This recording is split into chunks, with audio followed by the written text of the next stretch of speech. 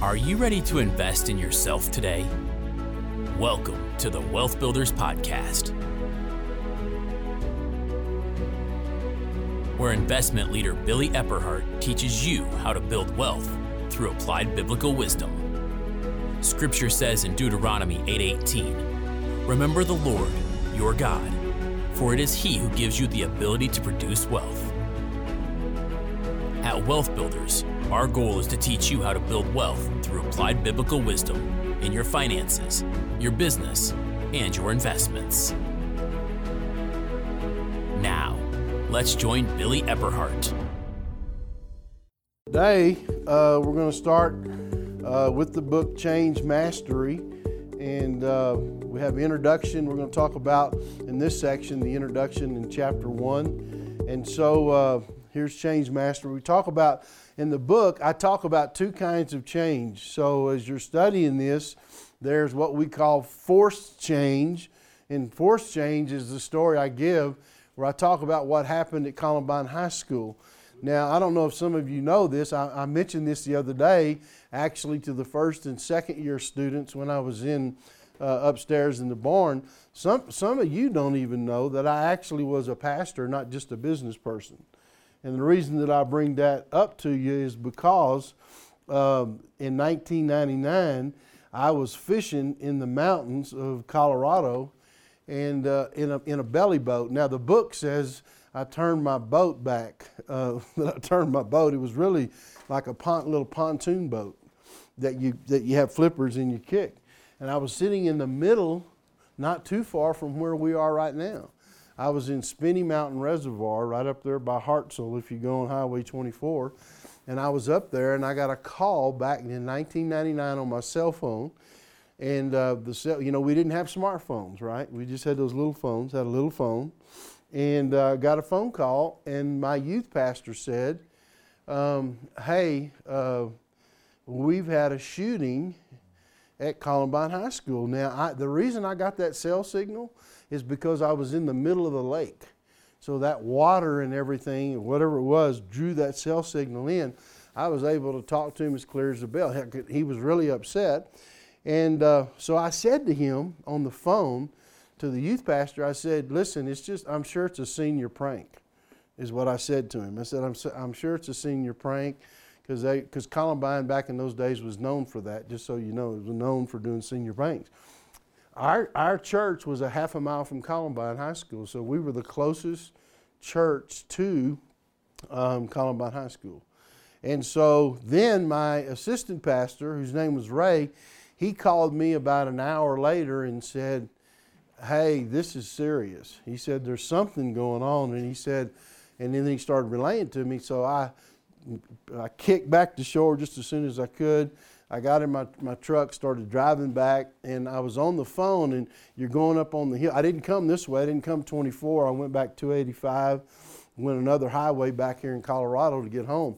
And you have to go through the hills to get back. Well, every time I'd get to the top of a hill, KOA radio 850, I'd hit the hill, and they were reporting on it, because back in those days in 1999, we had not had any really mass shootings. You remember that?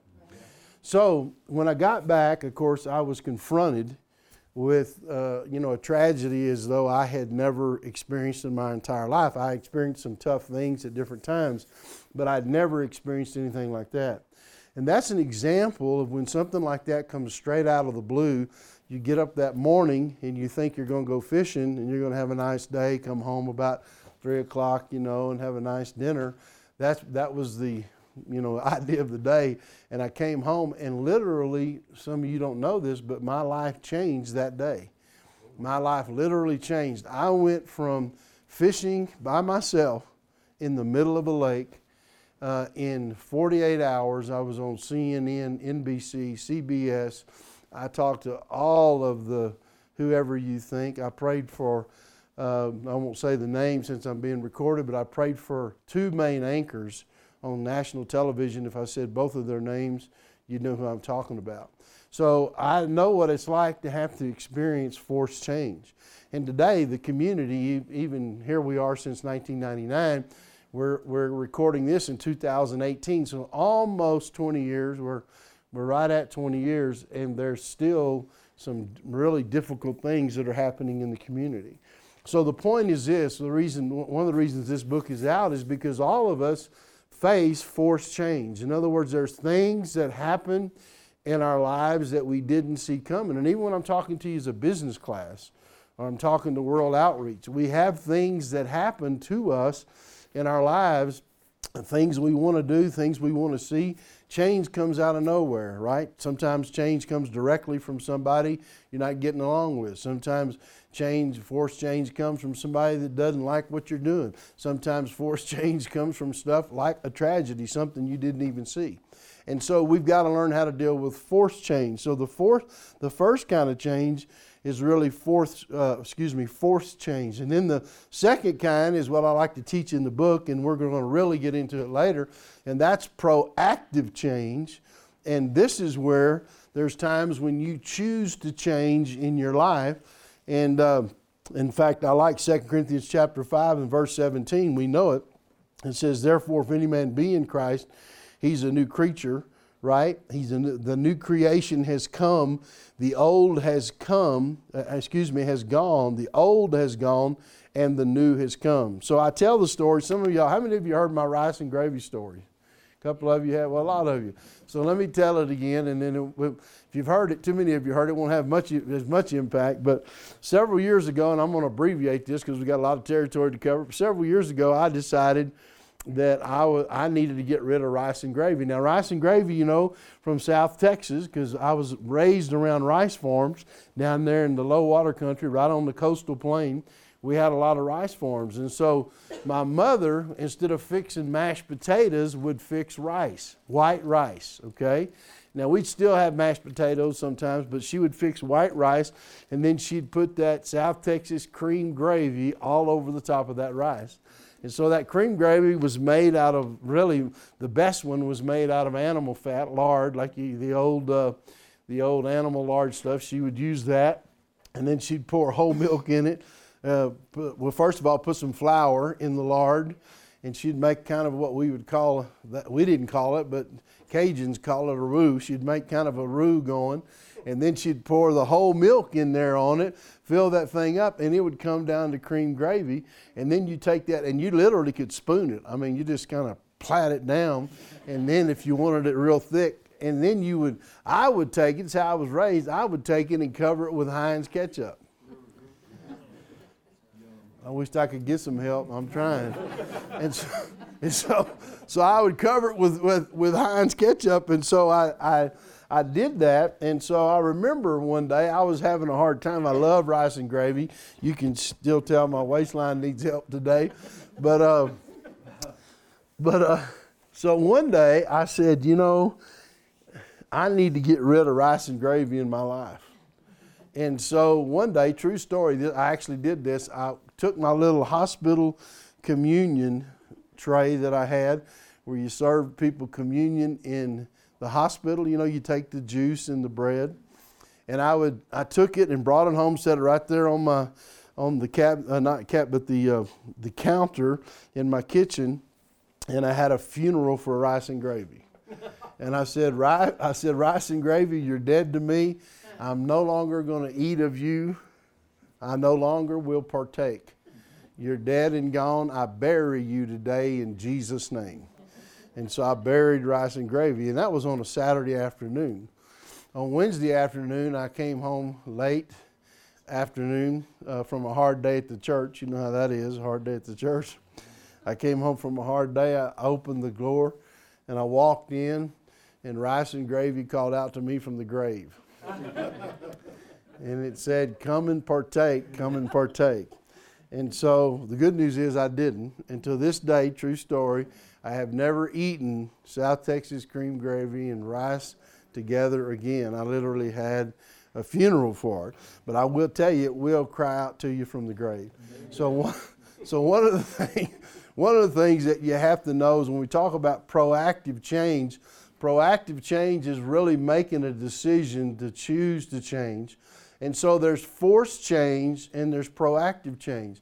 And I will tell you this, the truth. In your personal life, this year in business school, and in leading world outreach and the things that we're doing, one of the greatest things that people have a difficult time with is change.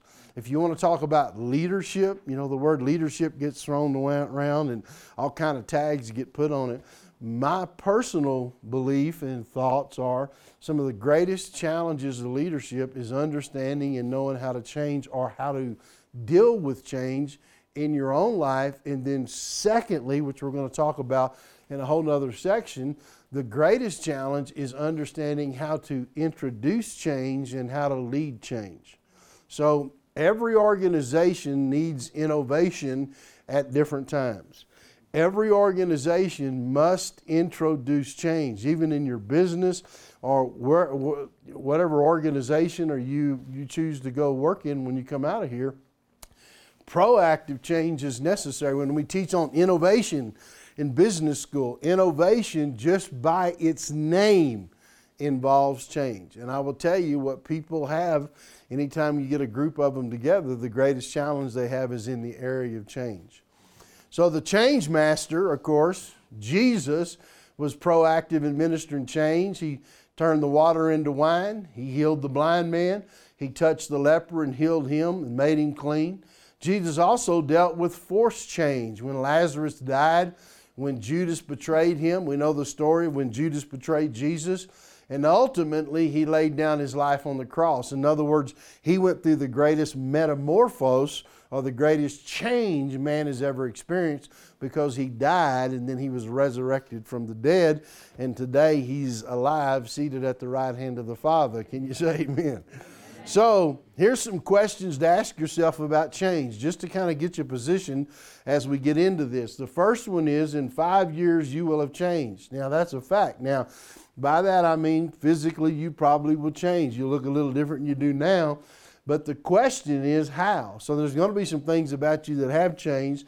The question is how. In 5 years you will be somewhere. The question is where. And in 5 years you'll become something. The question is what. So in other words, you can either choose to be proactive in what you're doing about change in your life, which should set all of you up in business school. You're getting ready to graduate. So the idea is you'll be somewhere. The question is where. In other words, what kind of direction in your life do you want to take coming out of here? Because what I find is people that have the most difficulty, and remember this, people that have the most difficulty with dealing with change, forced change in their life, are people that have not taken the initiative to have or experience or initiate proactive change in their life. So people that have the most difficulty with forced change are people that have not taken the initiative. Here's why. Because most people, one of the reasons why, most people live and die in a non-growth environment.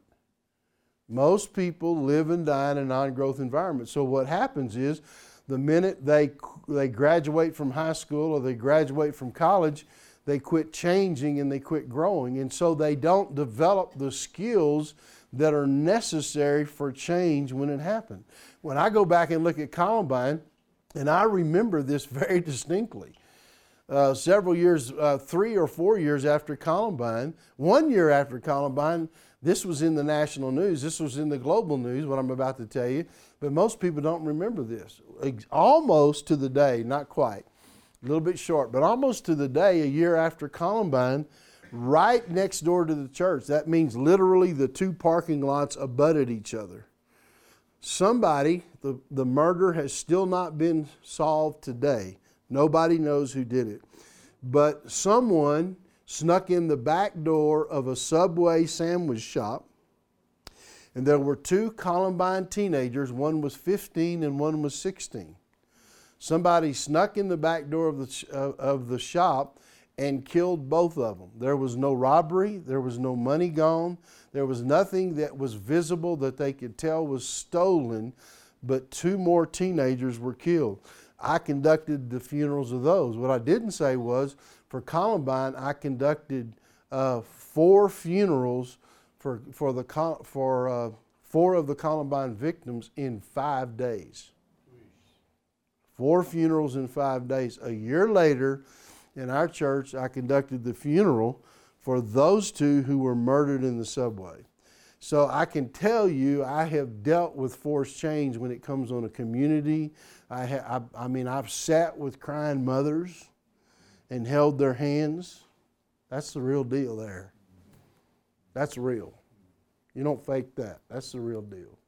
So I can't fake it either. I couldn't. I was overwhelmed myself, to say the least. But the point is, we have to learn how to deal with forced change in our life, because it does come. You understand? Now, it's not always tragedy. Do you understand that? It's not always tragedy. Sometimes it's something else. So it always puts us ahead of the game if we learn to be proactive. So let's look at chapter 1, and we call this to change or not to change, or how you respond to change. So how do we do that? So remember this, change is a process that anyone can learn. And I like to say it this way, change is the essence of life. It's constant. In other words, our world is in perpetual motion, and so one of the things that we have to do is learn to not only accommodate, we're going to talk about how you deal with change later, but we need to understand that change is here to stay, whether we're talking about technology or we're talking about other things.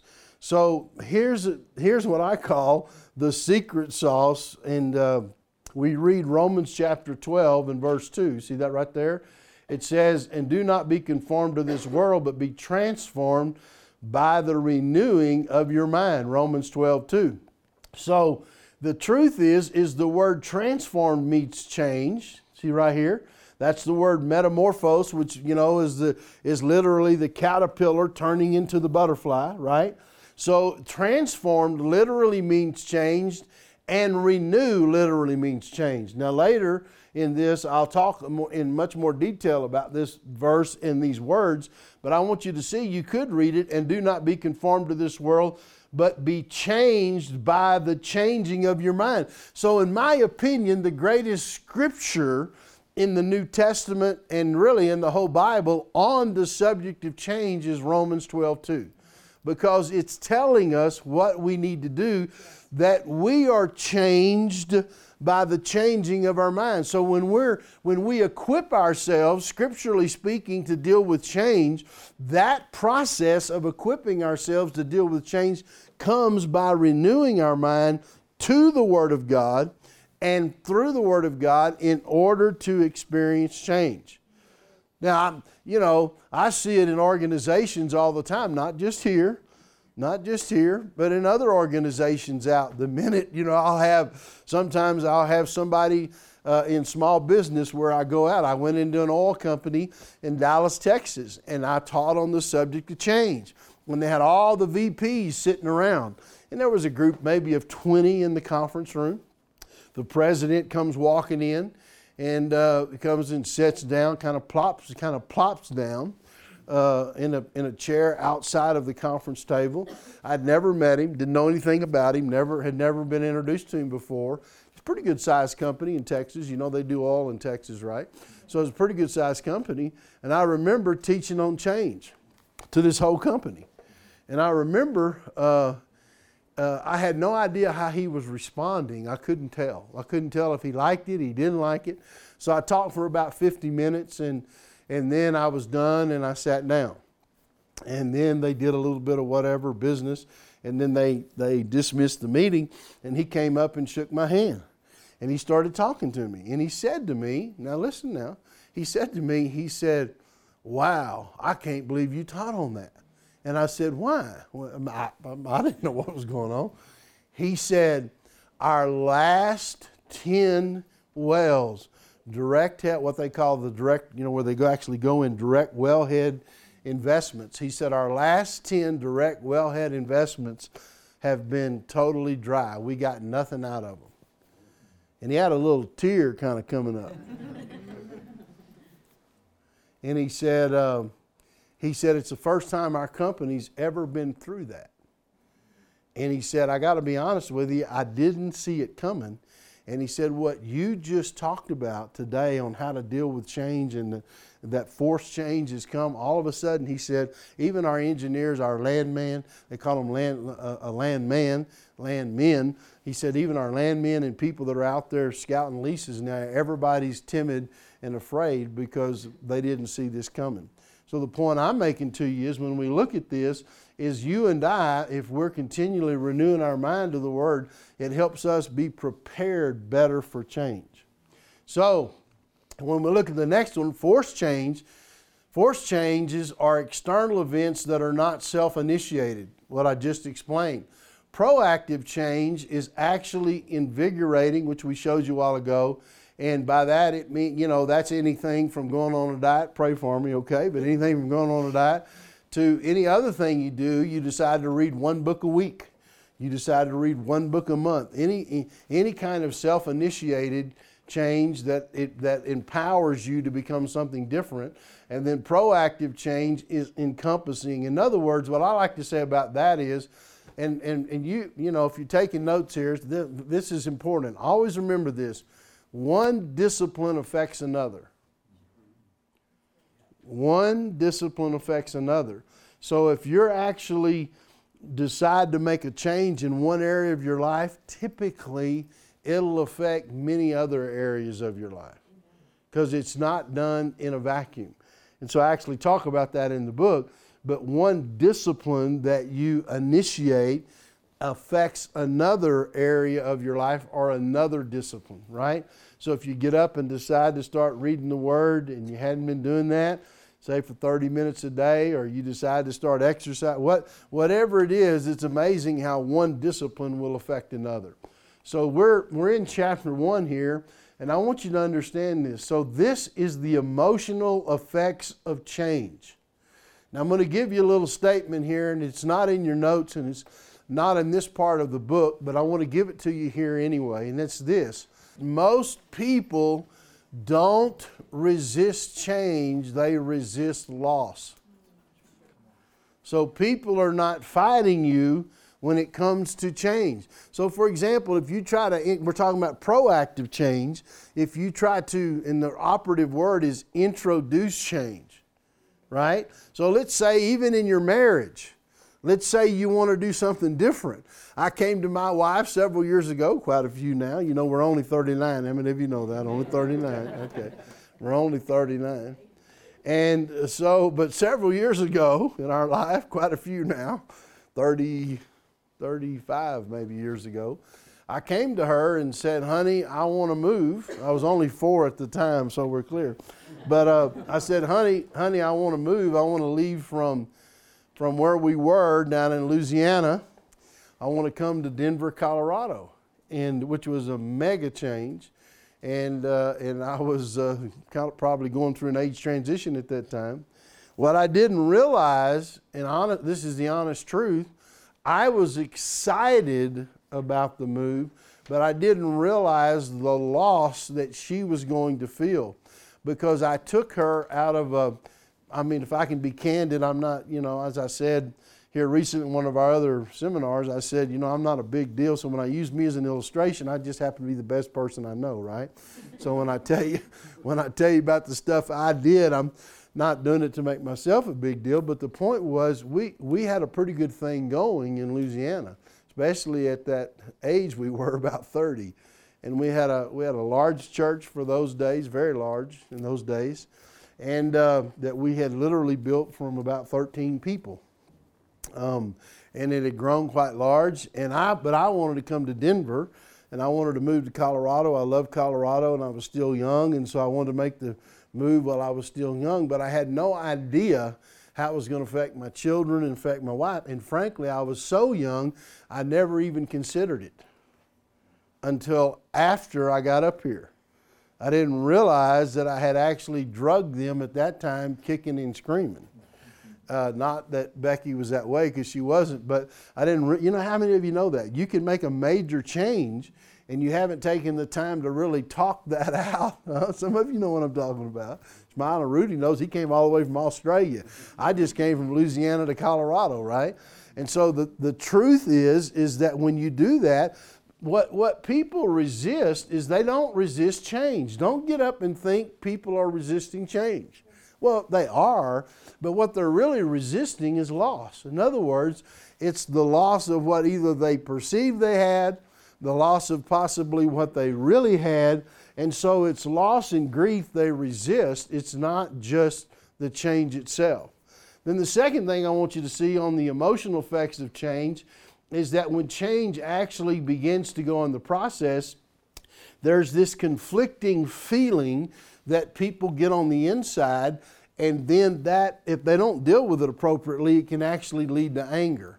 Now the truth is, if somebody knows what they're doing and they watch this course, they read the book, they can direct the anger to help them actually experience change.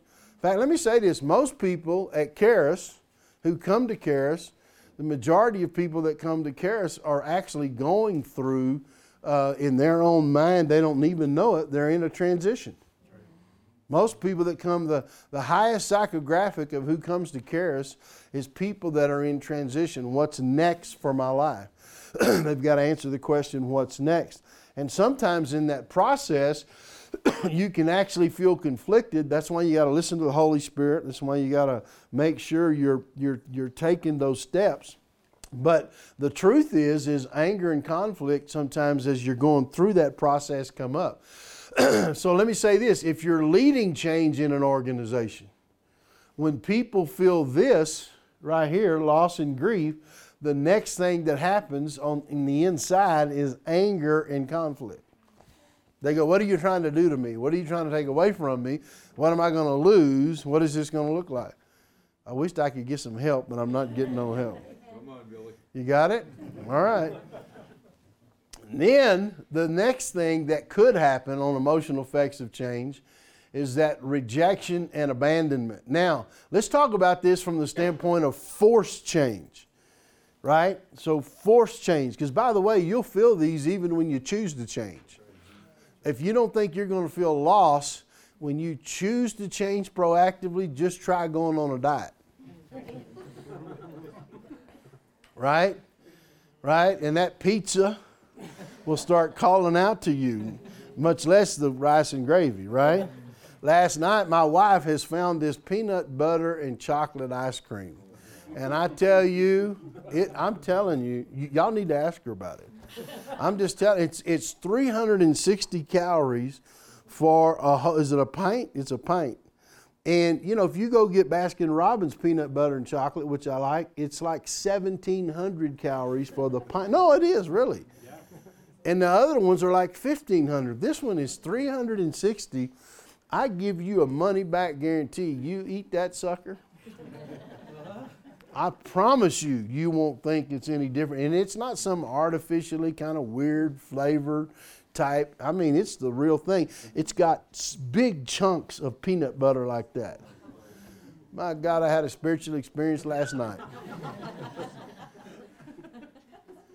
Huh? How come I was telling that story? I have no idea. Loss and grief. But when you go on a diet, you're going to feel loss. You're going to feel anger and conflict. You get all bothered.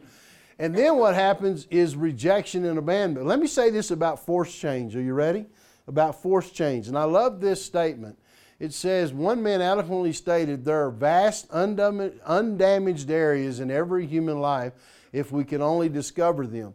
And what I mean by that is that no matter what kind of stuff you have gone through, when I saw some of the Columbine survivors come out of it, and how God literally promoted them worldwide, meaning some of the actual victims or victims' families, that what happens is that you may think your life is over when forced change comes, but the truth is there are vast undamaged areas. Now I like this scripture, 1 Kings 3, and this is the scripture, verses 16 and 30, where this particular version of the Bible says sometime later 2 prostitutes came to the king to have an argument settled. And you remember the argument they had? You remember that? Right? They both had newborn babies, right? One of them rolled over and suffocated the baby and the baby died. You remember that? And then the other one, of course, her baby was alive. They came to the king because the one who had killed her baby, right, accidentally had killed her baby, she said that the live baby is my baby and the dead baby is her baby. So Solomon, in his wisdom, said, okay, we're going to cut the child in two, right? Well, he did it in wisdom. He didn't, he wasn't really going to cut it in two, but he knew the real mother. I believe he had the wisdom to know the real mother was going to say what? No, you just keep my child. We're not going to let that child be cut in two. That was the wisdom that God had given Solomon to do that. So when we look at this on responses to change, a lot of times people get desperate, like the one who actually really did suffocate the child, and they don't respond to change appropriately. And I like to say right here, and I'm going to say this a couple of times, and I want you to hear this now loud and clear. When forced change comes like this, remember, forced change came to both of them. Forced change came to the mother who accidentally suffocated her child, and then all of a sudden the mother who hadn't done anything, she also had forced change because now the other lady's accusing her of having taken her baby. All right, so watch how both of them responded. When we think about this and look at this, the response to change, one of them was, watch this now, the mother whose child was really alive, when she responded to Solomon and said to him, you can have my baby, that's, I don't want to lose the baby. What she did was, watch this now, she actually graduated from faith to trust in her life. What she said was, I'm going to trust God enough in this situation that I'm going to give my child. I don't understand it all. I don't see it all. Whereas the mother who was being selfish in the time of forced change said, give me the baby. In other words, the challenge is, anytime we are faced with stuff we don't appreciate or we don't like, what happens is that sometimes we have to really press in and trust God, even if it means it looks like in the natural we're going to lose something in our life. But we have to graduate and say, okay, God, you're the one that's in control of this. I believe I receive whatever it is, meaning you've got it in control, and I'm going to trust you for it. Now listen, don't shout me down today because I'm preaching. So when we look at this, when we talk about choosing your response to change, the first is really compromise. Now look, I'm teaching in chapter 1 here, and I want to show you something, and it actually shows you what the chapter says. And right down here, about 3/4 of the way down this page on page 26, in the summary, it says some people respond to change by compromising.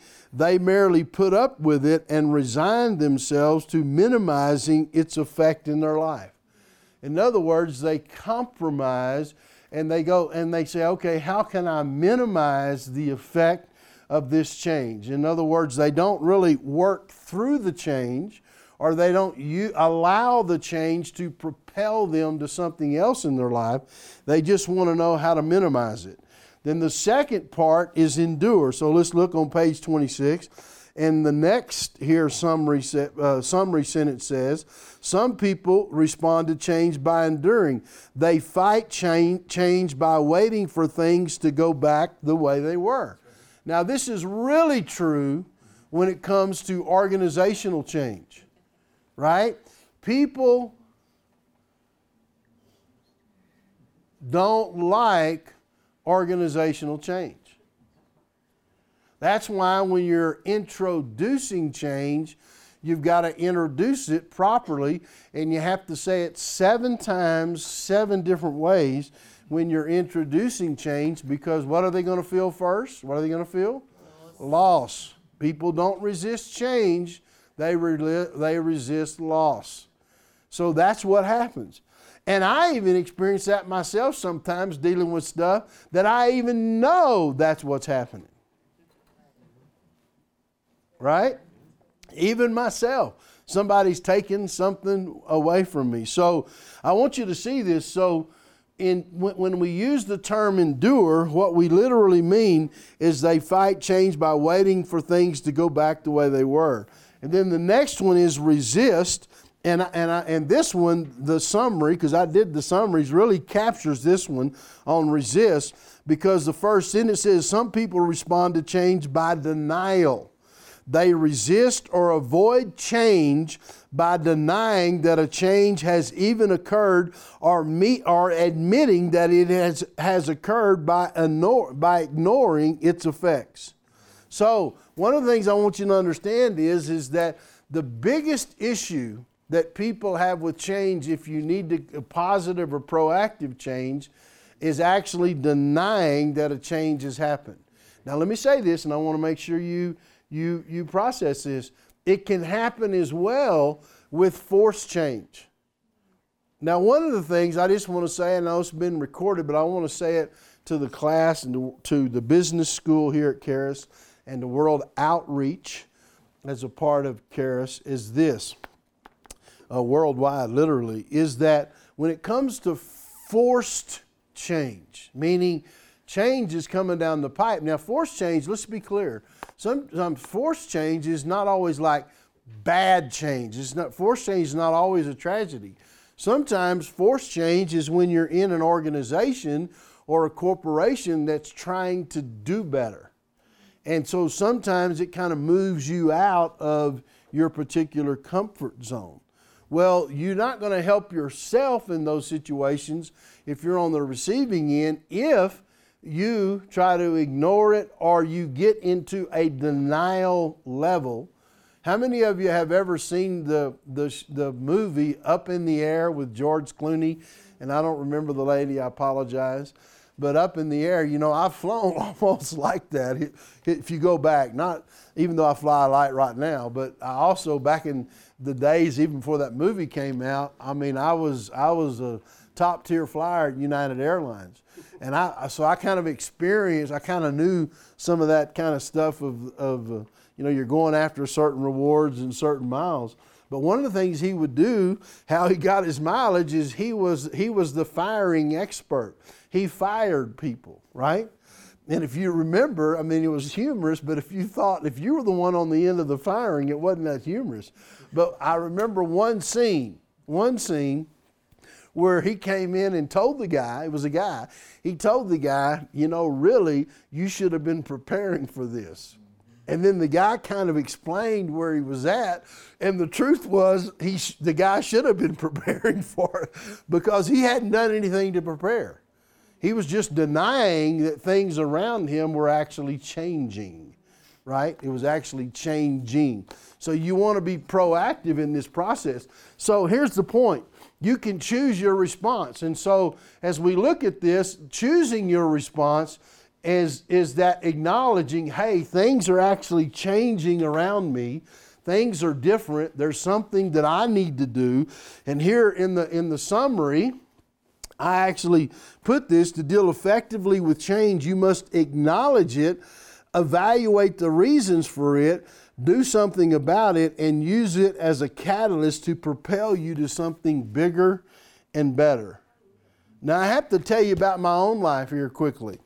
Whenever over about a dozen years ago or so, 12 years ago, when I actually kind of stepped off the grid and told myself that I was retiring, and I want you to hear me now. I want you to hear this as we get close to the break here, is that I genuinely thought, I really believed in that season of life. Now remember, I changed proactively. I stepped away from what I was doing. And I can tell you authentically in my heart and mind, I never wanted to get up and teach again. I wasn't mad at anybody. I wasn't mad at God or anything like that, nothing like that. It was, in my mind, it was proactive, right? So I had the finances to be able to do that. And I thought everything that I ever thought I wanted, right, I got. In one way, that's pretty sad.